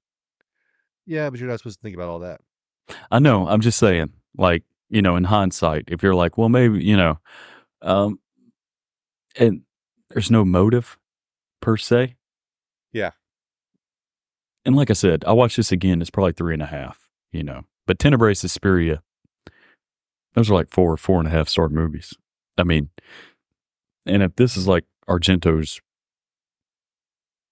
if this is my least favorite Argento of the 3 that I've seen, that's pretty fucking good. Because I mean, I did enjoy it. Now, which version did you watch? The last drive-in version of this? Yeah. No, I watched it digitally. Oh, yeah, me too. Wait a minute, did you watch it off my iTunes? No. Oh, no. I was gonna say I own this movie. No, I did. Oh, okay. They're like you were gonna call Apple or something. No. Wait, did you watch it off my iTunes? It's my movie. I paid for it. I can loan it to who I want to. Yeah. Shit, man. But this is a movie that I want. I think Arrow released like that's where I got a nice from. But like a physical copy, I want, I want these Giallos physically. I want to touch them and take them to the bathroom and do things with them. Yeah. Oh, sweet deep red. How I miss thee. Oh man. All right. So 3 stars for you, 3.5 stars for me. That was our final Giallo movie. We'll come back to it, I'm sure, because there's just so much more to cover. But obviously we're moving on to our next little block, and I picked Giallo. Josh's turn to pick the subject matter. And Josh, you are picking... I'm picking werewolves. I was going to do a jump roll, but you sorry. I know. Well, we can do it again. Yeah. No, the moment's passed. Yeah. You can't put the toothpaste back in the bottle. The monkey's out of the bottle, man. Little Pineapple Express. The 3 movies we're going to cover, we can go ahead and say it. Fuck it. It's, I picked 2, you pick 1. I'm picking, Silver Bullet, which I know so many podcasts have covered. But it's just fun. It's fun. And I picked Dog Soldiers, and you picked The Howling. Yep. So it should be a good time. for us. I actually have another werewolf movie I have to cover. So, because me and Daniel, when we finish up our Universal Monsters, the last one we're doing is The Wolfman. Okay, yeah. What's his name? Talbot? Yeah, I believe so. Yeah, Yeah. but that is it. We thank everyone for listening. I know we haven't done this at the end of a podcast in a while, but maybe we should just remind people. Like, you can find us on Instagram, Very Unreasonable Things. You can find us on Twitter at VUT Podcast. We even have a Facebook group that we don't post in. But yeah, follow us on Instagram, follow us on Twitter, interact with us. If there's like certain movies you want covered, I mean, we're open to suggestions. We may laugh at your suggestion and be like, fuck that, we're not watching that shit. Or we may be like, man, that person's got a good idea, let's cover that. I don't know. Josh doesn't know. There's no way of knowing. Some things are unknowable. Just, but yeah, we do. Thank you for listening, everybody, and we'll see you next time.